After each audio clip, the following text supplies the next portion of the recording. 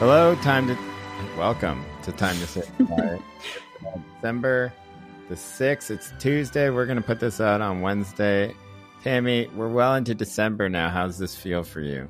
Hi, Jay. I'm good. I'm super jet lagged still. I don't know. I'm like a week into my being back, a week and a half into being back, and I'm like a total mess. Are you sure it's jet lag? It's not something else? I don't know. I mean, maybe it's also because we were drinking until really late last week, but Yeah, my body is kind of falling apart. That's the latest I've been out in like 5 to 10 years or something. That's how I Well, felt for those who were not there, we had our New York City show with Washu. We did he was wonderful, but we had an amazing turnout. Yeah. I don't know how many hundreds of people. 400 people. 400 people showed up. Some people even were turned away, which we apologize for.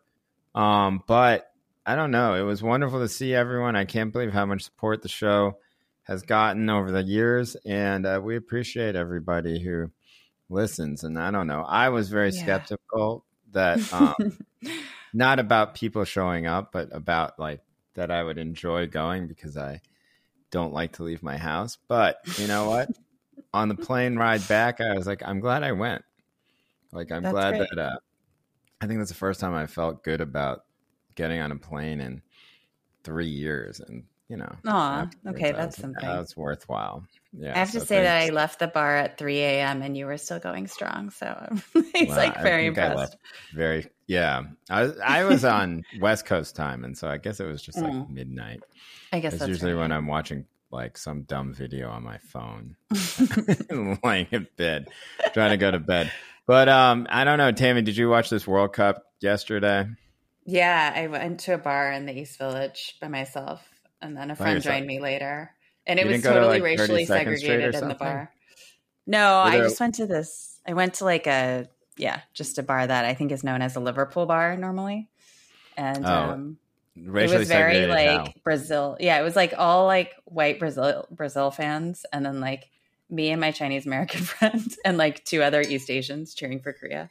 But it was a total slaughter. Did you see it? Oh yeah, of course. Yeah, I went to a bar in Oakland. It was weird because I expected that there's this place in Oakland, like Oakland Berkeley border. Yeah, it's called like Oriental something. I forget, like Oriental Kitchen, something. It's a restaurant. Yeah, but they serve like Korean fried chicken and I don't know, like a bunch of like Korean bar food, you know, and they have all these televisions they open at like 12:30 usually. And so I assumed that they were going to go and be open at 11 a.m. for this World Cup match. And I called them and they were like, I was like, are you going to be open for the World Cup? And he was like, what? And I was like, tomorrow, are you going to be open for the game? And he was like, no. And then I was like, okay. So then I went to this soccer bar with some friends, including friend of the show and Korean American Tommy Craggs, and my friend Sung, and then some of our other friends. And yeah, it was horrible. We were down 2-0 immediately, and then it was just like basically sitting there waiting for the game to end. I know. Just being miserable. There's almost no Brazilians. It got a little bit better, I guess. There were some Brazilians. Really? In the bar? Okay. Yeah, but I don't see color, so I don't know if they were white Brazilians or not. But I certainly am not going to judge people I don't know for being white Brazilians. I don't know if they were Brazilian. I'm just saying all of the people who looked white in the bar were rooting for Brazil, and then we had our little pocket of Korea fans. I don't know. It was a mess. It was kind of sad, but it's fine. They did their best, and that's all we can ask, you know. It's fine. And also, they weren't supposed to get any further. I feel like you're not really supposed to get mad if they got a little bit further than they're supposed to get. And, you know, they had that one great moment. I imagine nobody's really mad about this, right? I mean, they could have had a better, more spirited last match or game or whatever, but they didn't, and it's fine. It was fine. And also, it's like fun to root for Brazil, you know?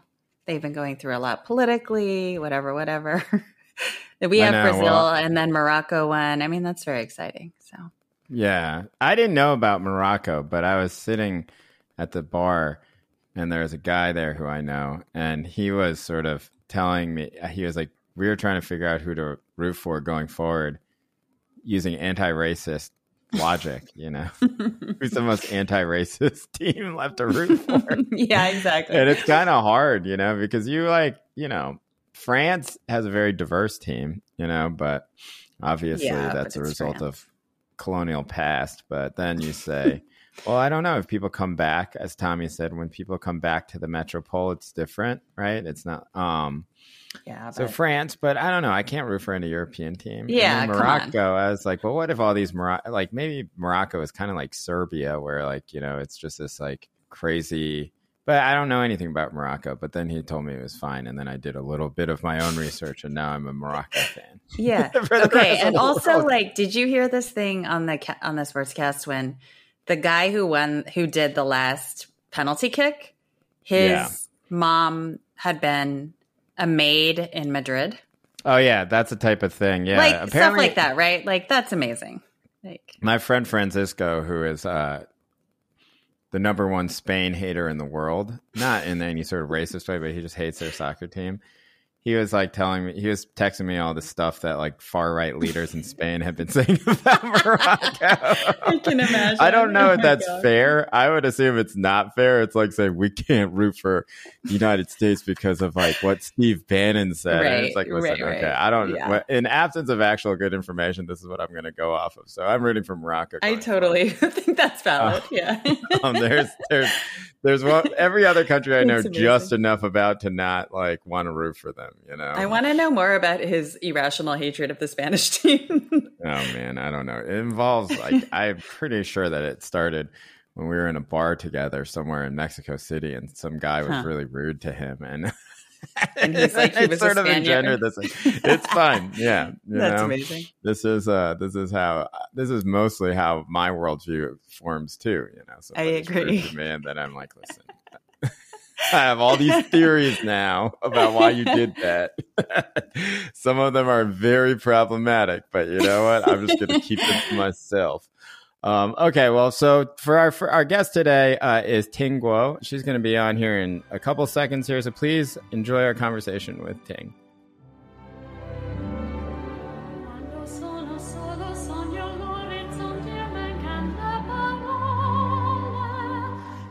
So we've been paying a lot of attention to the protests going on in China and have been kind of trying to make sense of it. But of course, Jay and I are not China experts by any means. We're very lucky to have with us Ting Guo, who is a friend of the pod. Ting is really great on Twitter and co-hosts a Mandarin podcast that we know a lot of you guys listen to. It's called Shicha Podcast, which means in between us. Ting is an assistant professor of language studies at the University of Toronto Scarborough.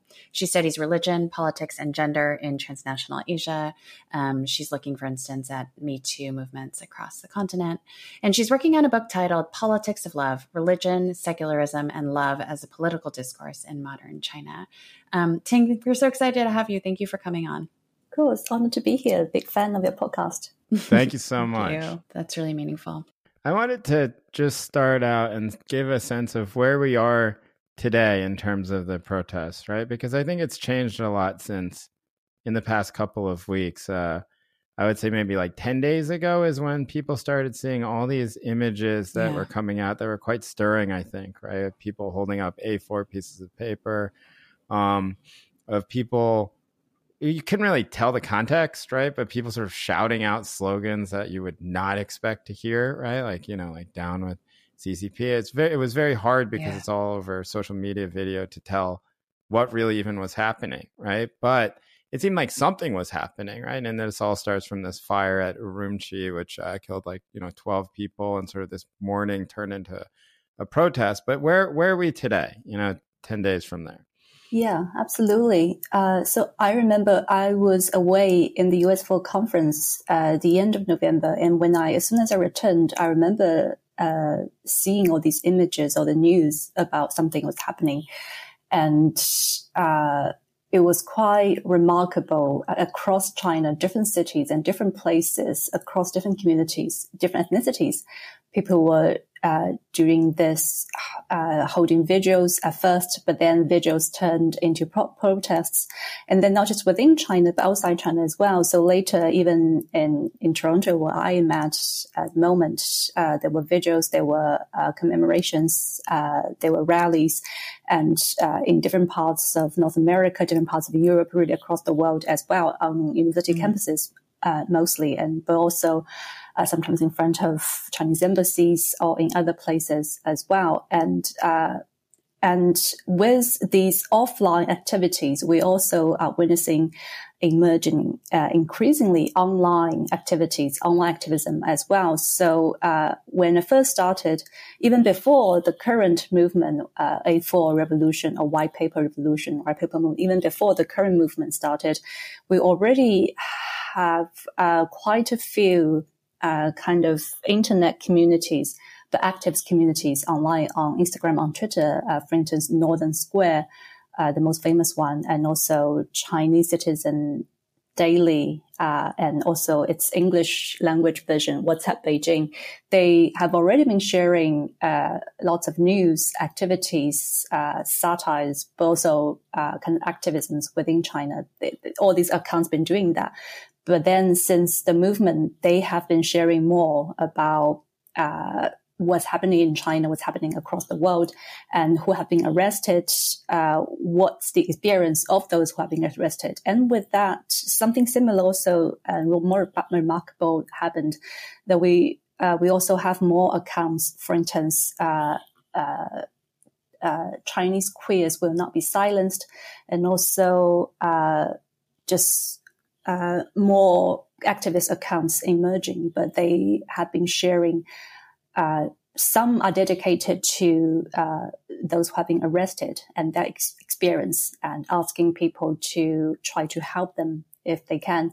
And some are more with kind of more obvious, straightforward feminist or queer solidarities, but intersectional as well. So I think that's something we noticed. Most feminist and queer activists, they will ask Uyghurs to speak first, putting them in the central place. So all these online activities are still ongoing, but I think at the same time, offline activities, rallies are still happening across the world as well.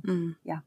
Are those two, and I like they're merging in some way, right? Where there is a more interplay between the two, right? But like I observed a lot of the student protests here in the United States on campuses. Like there was one at the University of Pennsylvania, for example, that like our old co-host Andy went to, and I saw that there was one at Columbia, where Andy and I went to school. And I think there was one at Stanford or at UC Berkeley, like near me.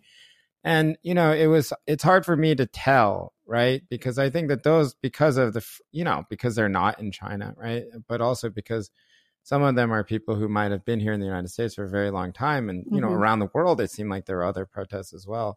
That they're like, what is the connection between the two, right? Because I talk to quite a few people, and there's mixed messages that you get. The first is that some people are like, this is just about zero COVID policy. And if they relax zero COVID, then all this goes away, right? But around any type of protest, there's always sort of things around the edges that sometimes can become the central preoccupation of everything, right?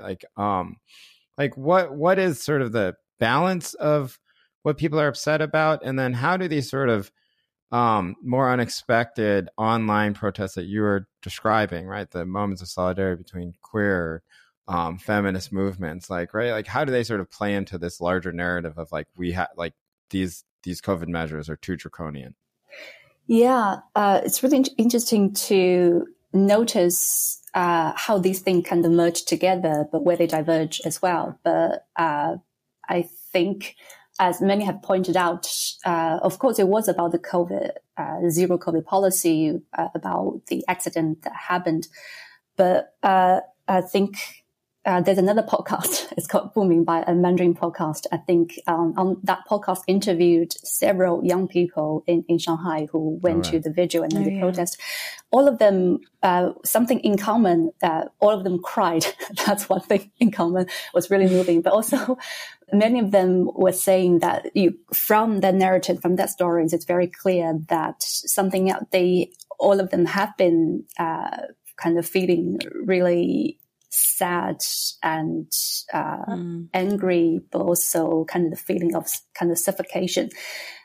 They've been feeling that for not just since the COVID, but for years, due to many other reasons as well. So all these things have been bubbling up for a long time. And COVID, I think zero COVID policy and COVID as something that all of us experienced across occupations or where we are, or all the other social categories. That's something that can unite people together. So we do see very different expressions, very different political orientations. Some may not even be that explicitly political, very different pursuits, very different, all different social categories, but at the same time, kind of the anger and grievances and sadness and just despair. I think that all these emotions tied all these very other social differences together into what we're witnessing today. Could you also add in the Foxconn piece and the kind of labor piece? Because, there was the Urumqi fire, and then shortly thereafter, there was this really like photogenic and kind of spectacular and bizarre, situation at Foxconn where workers were scaling a fence and leaving, and then there was some sort of concession made to them. But so it seems like kind of labor discontent is feeding into this. But also, as one of the podcast listeners in China was pointing out to me, it's interesting that there haven't been explicit like sort of socioeconomic demands either. So I'm curious what you think about that. Sorry, just to make sure. So the listener was saying that there was or there wasn't first. That there hasn't been. That they were a little bit surprised that it doesn't seem like it's like, you know, this is leading to like, we want this particular thing that is like a definable kind of economic thing. Yeah, it's interesting. I think the reason, just to follow up with the last comment, I think the reason why we're not seeing many demands for just basic socioeconomic demands, I think that's because most visible protests that we are seeing are from college-educated kind of urban professionals or overseas students, young students. So that is not their most kind of the first concern. While there are, I'm sure there are, and I have seen actually some slogans, some banners addressing this issue, a labor issue, and also more direct socioeconomic concerns. But those who are preoccupied with these issues, their outcries, I think, are not that visible to outsiders. At least not to overseas. Migrant workers also, right? In absolutely. Shenzhen or like there's some, but it seems to be very marginalized, like you said, in the coverage, right? Like, exactly. Yeah, absolutely. And also, so speaking of the Foxconn, so I was just reading this interview between Promise Lee and also Igor Dong, I think one of the best young female scholars in this regard. So their interview about the Foxconn, the kind of connection between the Foxconn workers and the current movement that we are seeing.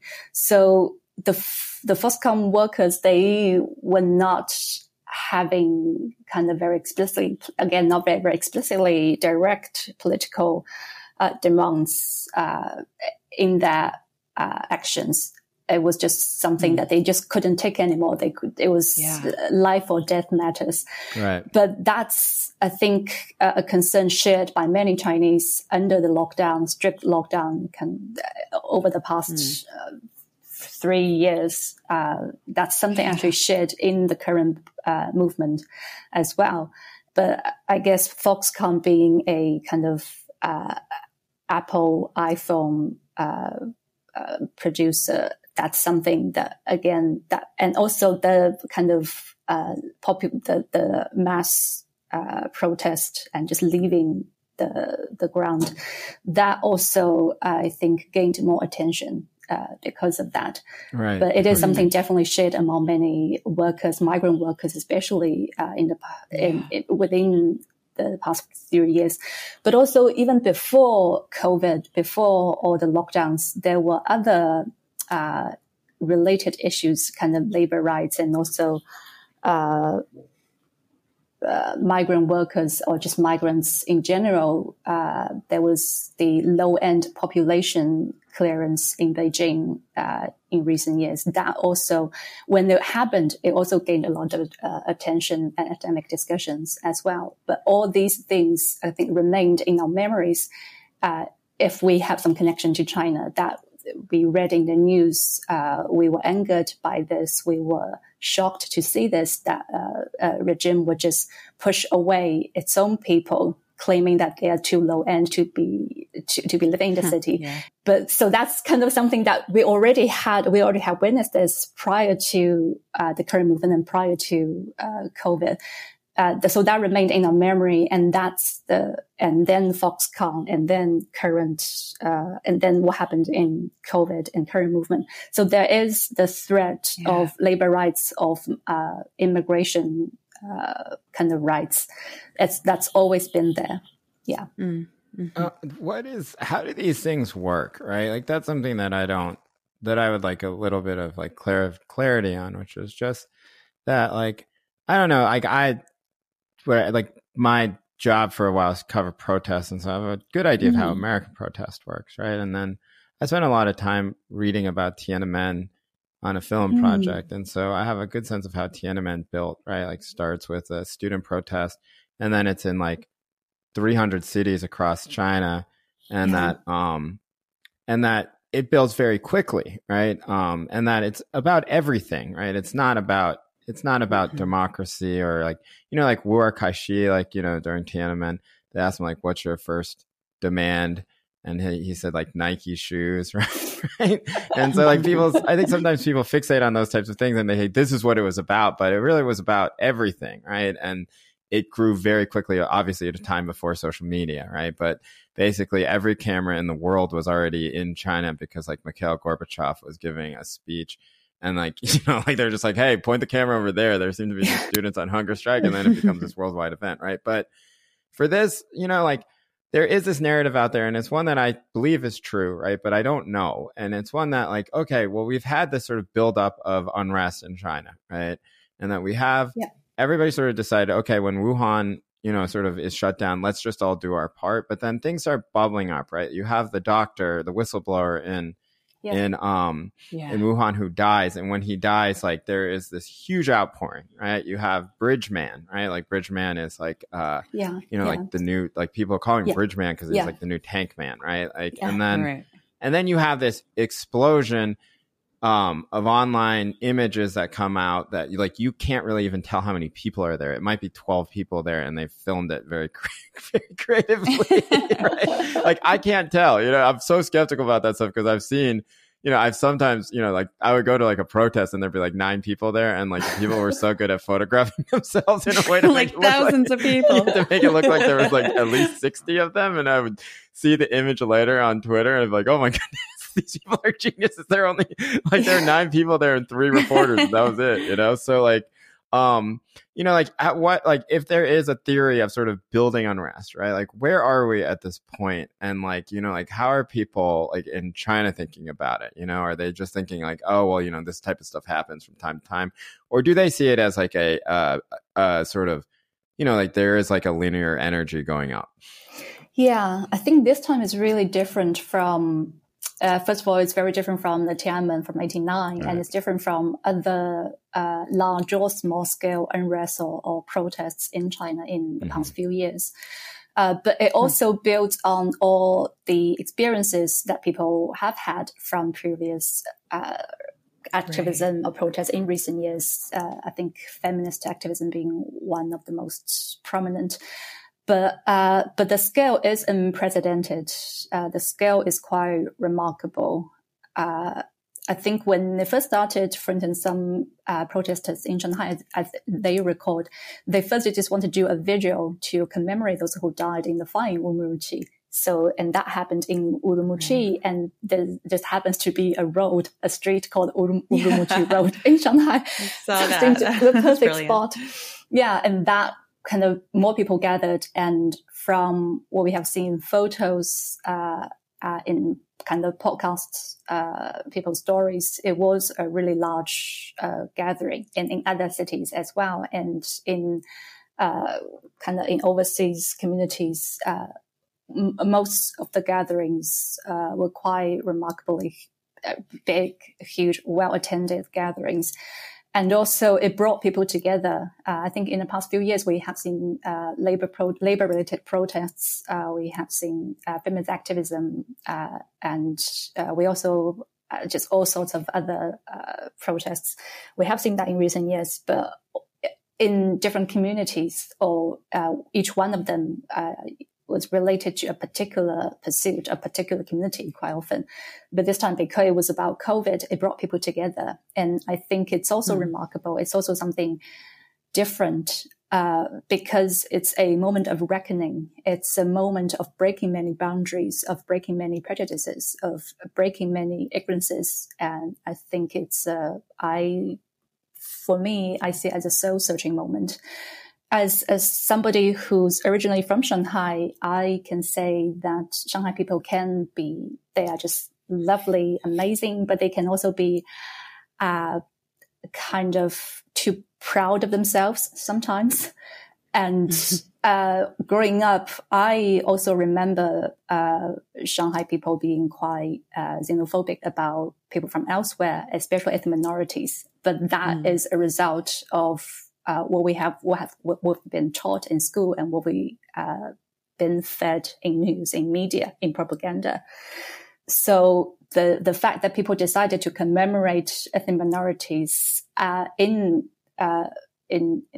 Shanghai, I think that was already quite a step forward. It was already quite a kind of interesting phenomenon. What was your like emotional response to that? Because that was one part that I think is not quite discussed very much. You know, that like this was not like, you know, that this was, you would expect a certain callousness about the people who died in this fire, right? And instead it becomes this moment for mourning. Now that doesn't mean everyone in China like is not, you know, does not still have some of those you know, has all like expunged themselves in a anti-racist way, you know, but like, but you know, what were you surprised by that? And then when you saw the reaction, you know, and you saw sort of the outpouring, like, you know, like what was sort of going through your, you know, like through your spirit, I guess is the best way to put it. I wasn't surprised. I wasn't surprised, I guess, because COVID already broke down many of the barriers, many of the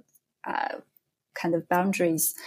And also everyone's been suffering. Everyone knows someone who died in COVID, in lockdowns. So there's more shared humanity, shared sadness, shared grievances among different communities. There's already that.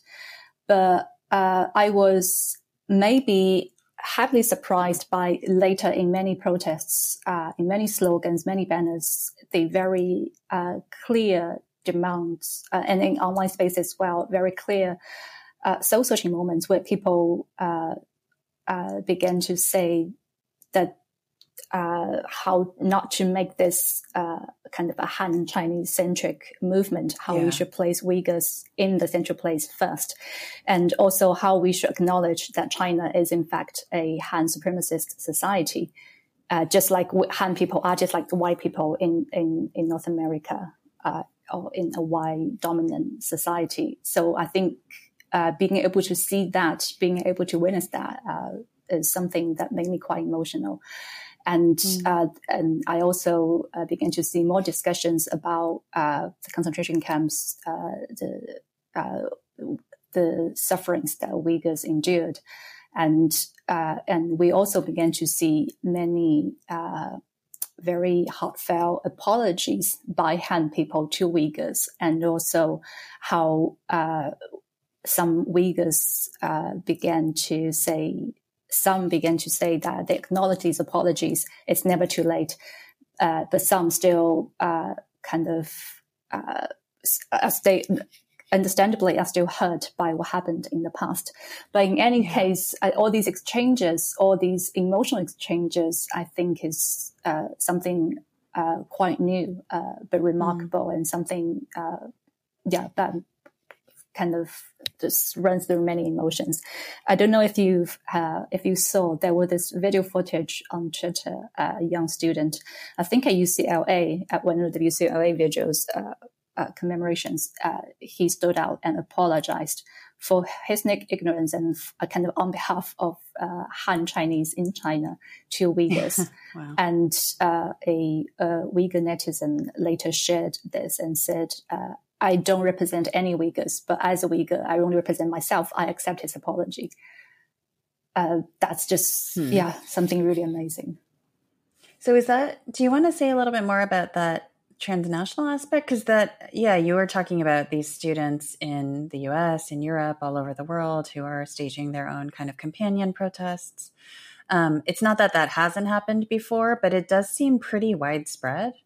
So, and I was wondering if this kind of articulation of difference, and the bridging of differences, like it's very, like, I guess, relatable, exportable. It's something that people are doing, in the United States in the same way, I think, as you were saying in China. So yeah, I guess, like, how unusual is that transnational companion aspect to these protests? And is there something we can say about the way that people are talking about, like, doing these apology gestures and, kind of bridging these differences? Yeah, the transnational aspect is very interesting. But that didn't surprise me too much because we have, I think more recently, we've already seen that about the bridgeman. Right. Yeah, I think that's something also interesting. I think I forgot to say that incident also influenced how the movement is going today. And lots of, in many rallies this time, in many commemorations videos this time, many of the things read out loud will include kind of what the bridgeman said on the bridge. So definitely that's a major influence in how people gather and how people express themselves today. And given that many protesters are quite young, maybe it's their first time attending something like this, so they don't really know what to say. And I think the bridgeman gave them a lot of ideas. That's something really interesting. Yeah, but also there was another report from Ignition Media in Hong Kong that also pointed out, because many protesters, it's their first time protesting, it's the first time attending such things. So there were different opinions, and some of my friends also pointed out in one of the videos in Europe, there was this disagreement at first between Han people and Uyghur people, and resulted in disagreement, arguments, and even debates. So there were definitely that. But I think even with disagreements, even with arguments, nonetheless, I think they are good points to start with, from which we can see more voices, and we can really have more reflections. And the so with the bridgeman, we were having this poster movement across campuses across the world, in China as well. Oh, and also before that, we had toilet revolution. I think students started to write down slogans, just in public toilets. There with that. So what was the toilet? Can you recap the toilet revolution? This is fuzzier in my memory. So there was, I have to Google, I don't want to do that now, but there was this, I'm not even sure it was called toilet revolution, but something to that effect. So people were writing down dissenting voices, ideas in public toilets, on toilet doors, on toilet walls, or any place you can find in a public toilet. Many of the slogans, many of the ideas were quite amazing. So there's that. So we have seen waves of activism, shared ideas across different parts of the world, prior to the current movement. And the poster movement also was another transnational movement where people printed out what the bridgeman said and made them into a really creative posters and put them up mostly on campuses across the world. That's already, and then all the online communities that I mentioned earlier, Northern Square, China Citizen Daily, and more, Chinese feminists as well. All these online communities on Kuai Feng on Instagram, they will provide links from which people can download all these posters, and then they can print out the posters themselves and then put them up from without. So there's already that very interesting kind of production line, almost a very interesting kind of connections people can have transnationally, and this time as well. And this time, different internet communities were providing different services in quote, because they were not providing services, it's all activism. But some accounts were just really sharing who went missing, and where the families of friends can find them and help them delete some information from their personal devices and that. And also, again, what we have had from the poster movement this time as well. So again, many Instagram accounts begin to provide all these links from which people can download posters. And with these posters, they can share these posters with their own communities wherever they are. But then there's also lyrics, there's also slogans they can chant, they can shout out loud at different protests, at different vigils across the world. So that's something really remarkable. And why, why do you, just to interject, like, why do you think feminists and queer people have been kind of at the forefront of this, or at least like very important? Because I mean, one thing I was thinking about, like, that Lita Han Fincher book about Me Too in China. Yeah. Like, I remember from that book, a lot of talk about like internet formation and the way that the, feminist activism has circulated online. And so I was wondering if like maybe that was part of this, but it does seem striking the extent to which women have kind of been at the forefront of some of these protests. Yeah, that's something also really amazing. So I was just about to say about the transnational aspect of the current movement. So we have already seen the transnational aspect of Chinese feminist movements in recent years from the Me Too movement. What's remarkable about the Me Too movement, for instance, a recent case was tried, the crime was conducted in the US and the trial happened in the US as well. So there were people recording what happened and then translating them very almost simultaneously and share them on social media, on Instagram. And then what's shared on Instagram is again reposted to Weibo or the Chinese social media accounts and shared by, I guess, thousands or even more personal accounts on WeChat and that. So there's very interesting transnational line of distribution of activism transnationally from the Me Too movement. And the one reason why the Chinese Me Too movement could be one of the most resilient and powerful, I think, is because of transnational aspect. Many activists, they started in China, but then they moved overseas and they connected with the younger generation of Chinese students and feminist activists, queer activists in the US, for instance, and they began to support the Me Too movement from outside China and with activists within China. So we have already seen that. But the reason why we have seen a really remarkable feminist presence in this current movement, I think there are different ways of thinking about it. One more direct way of thinking about this is we've already been having a very active, very powerful feminist activism in China for almost 10 years now in the latest decade. So feminists have the experience of organizing and taking part in transnational activisms.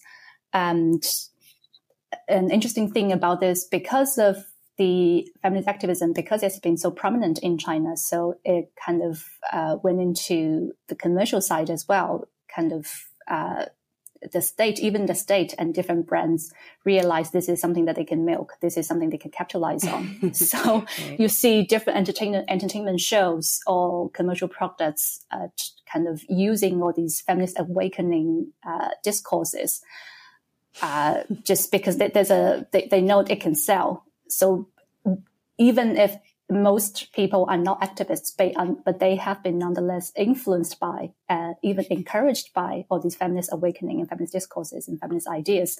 So that's why I think a lot of women are encouraged to take part in the current movement. And at the same time, we already have the kind of organizing structures, kind of activist infrastructure from recent feminist movements. And also, I think the lockdowns and all COVID and that all these things really impact the vulnerable groups of the society and the marginalized groups of the societies. And I think women are often at the margin of the marginalized and minorities as well. So, right. And another aspect is, I think what we are facing, the regime itself is a patriarchal regime, a patriarchal authoritarian regime. So the authoritarian itself is patriarchal. The way that it manifests, the way it conducts its policies and politics is patriarchal. And we see that with the Uyghurs as well. So I think women feel that more directly. They have a deeper connection to other people's sufferings, other minority groups' sufferings, because they also suffer under this patriarchal authoritarian regime. Right. That's why I think it's mostly, firstly, I think it's feminists and queer activists who would invite or centralize Uyghurs, or they would be able to, kind of very quickly change the way we talk about the movement and have more reflections about the way the movement is going. Yeah. Can you give a sense of like what the suppression is going to be like, right? Because like it seems like this week or the week before that it's already in full swing, right? And it's not something that is out in the public that the world is watching. We don't see, I mean, some of the most stunning images I think that came out of this are people in white hazmat suits chasing around like old people and young girls and stuff like that. And it really looks like it's out of a horror movie, you know, because they're just like, they're outside. What are they what are they wearing? You know, like, it's like, if they want to make it look like it's a sci-fi movie that like is like totally dystopian, then they've done a very good job. Right. But that has really sort of died down a little bit, right? Like we're not seeing the same direct confrontations. And I think what's interesting is that like, it seems that like a average Chinese citizen at this point is living through what here in North America, like some of the more paranoid people believe is, I mean, including me, honestly, I'm a little one of these people who believe it's like a civil liberties disaster, and that like every single thing that you do is being tracked because of COVID policies. They know exactly where you are at all times because it's on your phone, all this sort of stuff. And that through that amount of information that they have about where you go, who you're around, everything that you're typing into your phone, that they have this like unique sort of way, or this like totally unique access that is kind of new, you know, and it's like new in terms of digital suppression. So can you just describe some of that right now? And like, you know, like how it's sort of like, how does an average citizen who might have gone to one of these protests or something like that, how do they even experience that type of digital suppression? Yeah, this is just something, again, something very different from a Tiananmen movement, because the regime has really stepped up its game. Technology is just at the center of this, how the suppression is going at the moment. Especially if for many people, if they purchase their phone in China, the phone, even if it's an iPhone, that iPhone is different from elsewhere. It's got like a little trap door in it or something like that, where they hide all the little the surveillance strips or something. And local brands, if the phone is from a local brand, it's even easier. I think there's a saying on the Chinese internet that we're already naked. Because it's from the kind of surveillance eye. Right. So that, and I think in Shanghai, I heard from when netizens are saying that they are building up the center that can track the flows of data from public spaces. And that would just make it very easy for them to trace what apps they're using. And also they are personally checking people's phones to see if they have downloaded all the apps that are banned in China. For instance. Like Telegram. Telegram, like especially Telegram. Because Telegram is people use to be connected, to share ideas, or to share what you need to protest. I know. I have this reporter friend who reports on China. And I always know when they're reporting on something because they rejoined Telegram. You know, I'm like, oh, they must be working on a story. They rejoined Telegram. Yeah. But Telegram is banned, right? But it has like, I don't know. Telegram is such a strange app to me in that like it has become in China, Russia, Ukraine, all these places, it's become the go-to thing. And like, I remember when Telegram came out, it was mostly like a way for people who were involved in cryptocurrencies to talk to each other. And like, we all thought it was being the operative word, I was involved in some of the stuff. We thought it was like the shadiest thing in the world, you know? It's like these two, it's like, there's no way this is actually encrypted, you know? And like, but now it's become sort of the go-to communication tool, right? I guess like they must believe in the encryption even more so than Signal, you know? I don't know. It's interesting. So it's really people in Korea too.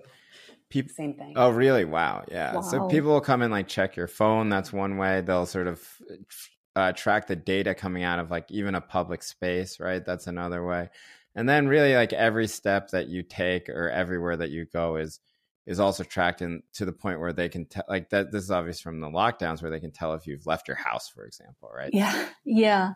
And also they are checking overseas social media as well. Twitter, for instance, they are checking.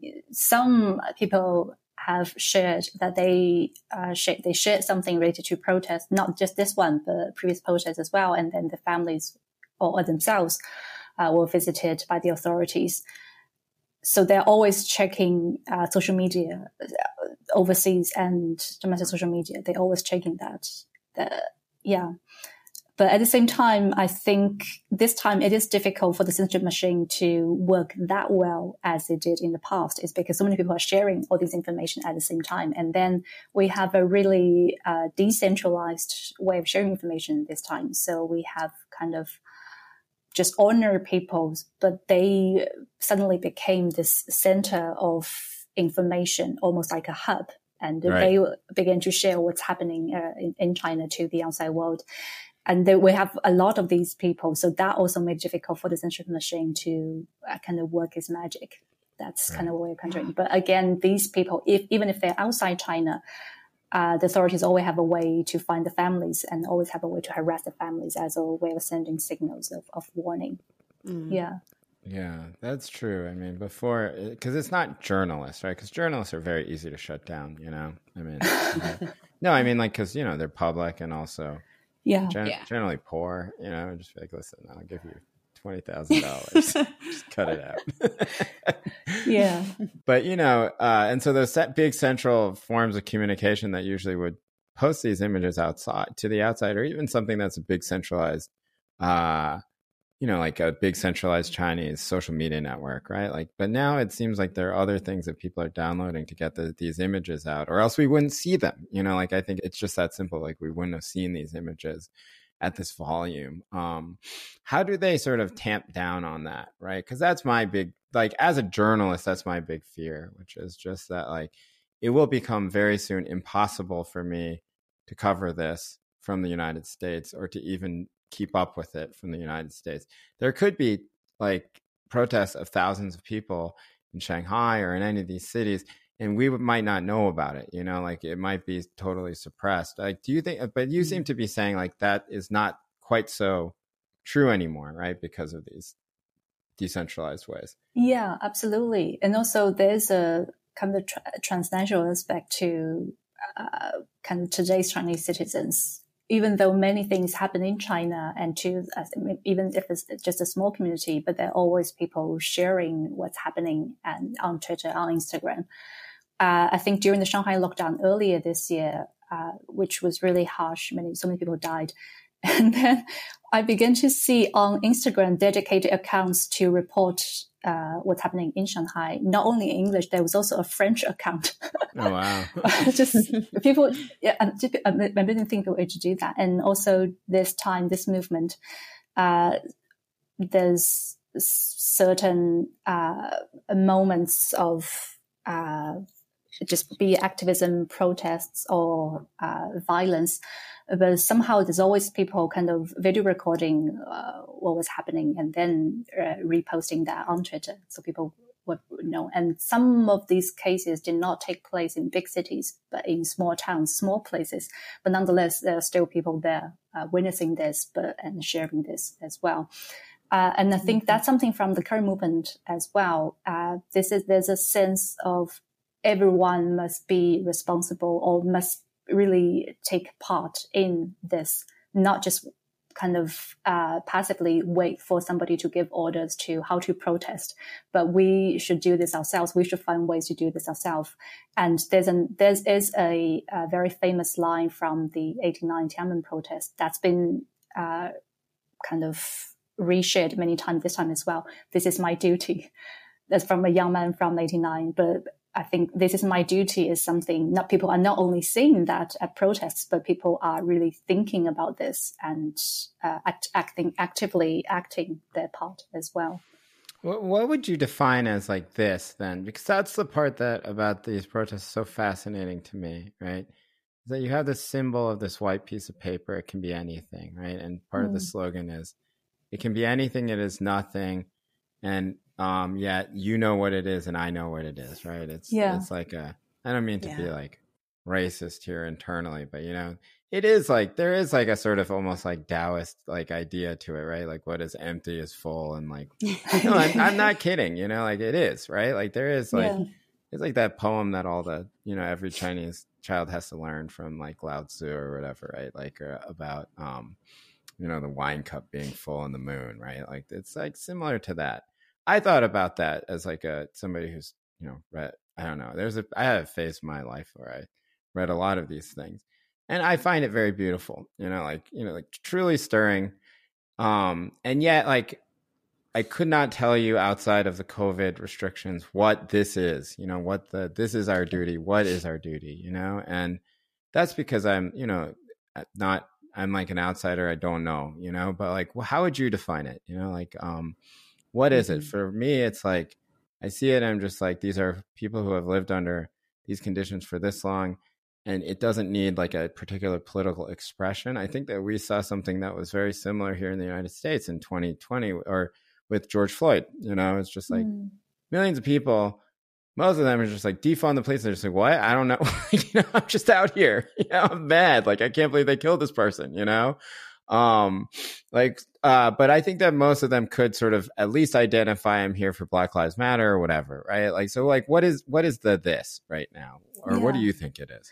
Yeah, absolutely. I think, just like you said, this is all the kind of, years of discontent, years of, repression, emotions.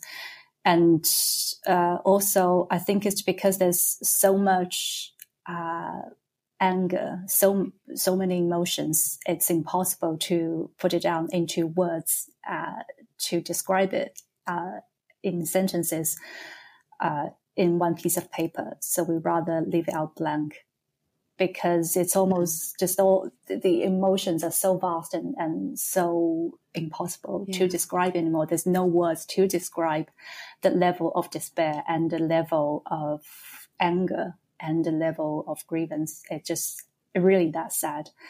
As I said, almost everyone knows someone who died. And I just remember something from when I was volunteering for the lockdowns. There was just people were sharing their own ID numbers, phone numbers where they live, just because they were desperate. That nobody was there to help them, but they just really needed hospital. They needed medical care. They needed food.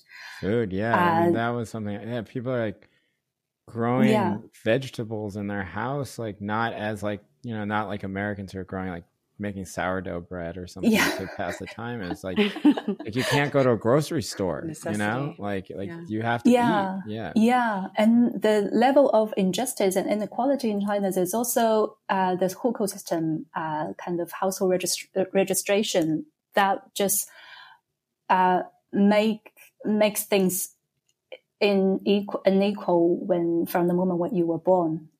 So people who hold rural hukou have no access to urban resources at all, medical, educational, anything. And during lockdown, during COVID, if actually many migrant workers are from the rural area, but many of them just have to starve to death they hospitals shut them out.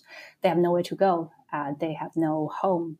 It was just that impossible. So, and that also speaks to the differences in people's experiences. And it's difficult to put all these different, kind of reduce all the differences into one thing to put it into words. Mm-hmm. That's why I think the white paper is a genius idea of leaving the space blank so that people can find their own space for their own narratives.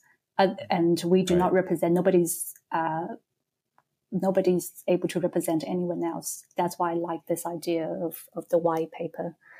Yeah. It does seem though that the CCP the central government is responding by relaxing some of the COVID restrictions. So in terms of the demands are sort of diffuse, but the response offered, I guess, is that? Yeah. But just like what happened in Iran, we never know. They say one thing, but they do another. But then speaking of Iran, the Iranian revolution was also a major influence on what's happening in China and in all the movement as well. Something really interesting. Yeah. And in lots of the protests, people chanting slogans, we stand with people from Ukraine, we stand with people from Iran. That's another transnational aspect of this. People have been influenced by what's happening around the world, and not just the way they see the world. Kind of their understanding of cosmopolitanism is just not kind of reading a Monaco magazine or drinking, I don't know, one of the very fancy coffee shops. Monaco. Yeah, it's the idea of that. Magazine. It's no longer that, but it's rather kind of connecting with all the social movements, grassroots movements around the world, like Black Lives Matter and also Iranian Revolution, also Ukrainian war, all of that. I think that's something people cared more about rather than all the other things in this particular movement. Yeah. So the government say one thing, but at the same time, I think in many cities, many neighborhoods are still under lockdown, and they have not completely given up all the health codes. Right. And they also they have this problem where, they don't have the population properly vaccinated. So what are they, they're kind of like, well, what do you want us to do? Exactly. And I guess there's some news that China has developed an mRNA vaccine, and maybe it'll start being distributed quite quickly. And maybe, that might return some normalcy. But yeah, I think when I think about it, at least, it just seems to be locked in your house, in the way that people are for on and off, almost arbitrarily, not almost arbitrarily, very arbitrarily, not really following science in a lot of ways. And then every time you leave, you're chased around by these men in these white hazmat suits. Just of course people are out protesting. Yeah. How could they not be, people in the United States were ready to do all sorts of things, including storm the cap. I don't know. These causation things are only they're mostly in my head, but there's people were pissed after 3 months or something like that. And now it's 3 years. Of course. And people are. I think most people are just nice enough and to follow these rules, like the Foxconn workers. They, for 3 years, they had kind of minimal food, almost no food. And when someone got ill, they were just almost left out there to die without any medical supply and without any food or water sometimes. And that happens in lockdowns as well. Hospitals shut down, hospitals shut patients out, no ambulance available. That was just that level of bizarre impossibility, but cruelty. It was just kind of one major reason of why so many people can identify with what happened in this movement. Right. You see, you're like, I'm staying in my house, I'm sacrificing everything, and then you just let someone I know die like in front of the hospital. Exactly. Like, how could that not be? And suicides. Right. In one of the interviews for Booming By podcast, someone recorded that during the lockdown, several people committed suicide in his neighborhood, and that all something that's all part of his memory for life. Right. It is trauma. These traumatic moments, like they accumulate. What do you we'll have to, this I'll ask a question. How do you see this building? I think from a cynic standpoint, right? I am not this, but I'm actually very quite hopeful about these moments. But I can see a cynic saying, China is so good at suppressing this stuff, and they're so good at giving little concessions that will, like easing up on the COVID stuff will help a little bit, right?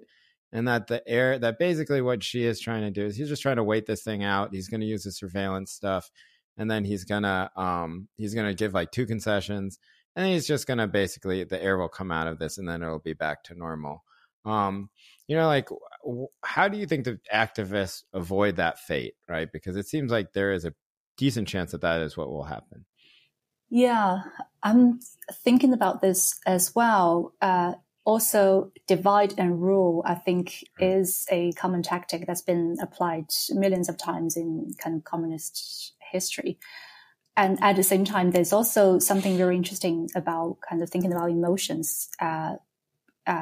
After Wuhan lockdown, and there's a very common emotion shared among citizens, even those who went through the lockdown in Wuhan, that's gratitude. Kind of they feel thankful about the party actually saved them.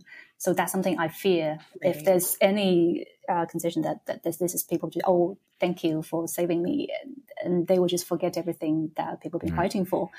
But at the same time, I'm also, try to be hopeful as well. Many people have been saying in protests, in slogans, online spaces, that we should never forget the Uyghurs. We should never forget those who have fought for our freedom. And so I hope this time people will not forget. And also I think this level of reckoning in this current movement is also quite unprecedented. So because of that, I am hopeful that this is something that will stay with people, almost like a kind of a sparkle. But that sparkle can bring a lot of things. It can bring light. It can bring hope. Yeah, I love that. Right. I mean, these things work that way, right? Like you said, it's people are inspired by different movements, even if they flame out. Like we're gonna have the most defeatist attitude about what happened here around George Floyd, and say nobody ever actually defunded their police departments. In fact, now we're having advertised, like, I don't know, every time I turn on the television here in the Bay Area in Oakland, there's ads for like, hey, come join the Oakland Police Department, please, and that people are still being killed by the police at the same rate as always, and that nothing happened, but I think that there's this thing where these symbols that are, travel around the world do lose things, and then things do happen in places that you don't expect that are much more consequential, like Iran, and that if you keep a international frame to all of this, then like you can actually think that you're making progress somewhere, even if like your own situation might be somewhat hopeless, right? Like, so I don't know. I think that the way that you put it is quite beautiful in that sort of way. I mean, at least reflects how I feel as well. Okay, well, thank you for coming on. This was wonderful and educational, and I think I don't know. I appreciate you coming on. Can you just tell us one more time how people can find you and how they can listen to your podcast? Yeah, sure, of course. I spend way too much time on social media, so I'm on Twitter. My Twitter is Tingguo Writes, and I'm on Instagram as well. I think Instagram is Ting Microwave, and I'm on Facebook too. But I Ting Microwave. Microwave. WAY rather than wave. Okay, got it. Yeah. And we also co-host this podcast. We will try to update at least once a year. It's a Shichat podcast. And that's our Twitter handle as well. It's Shichat podcast. Yeah. Great. Thank you for coming on. And we'll talk to you soon. It's great. Yeah. Thank you for having me.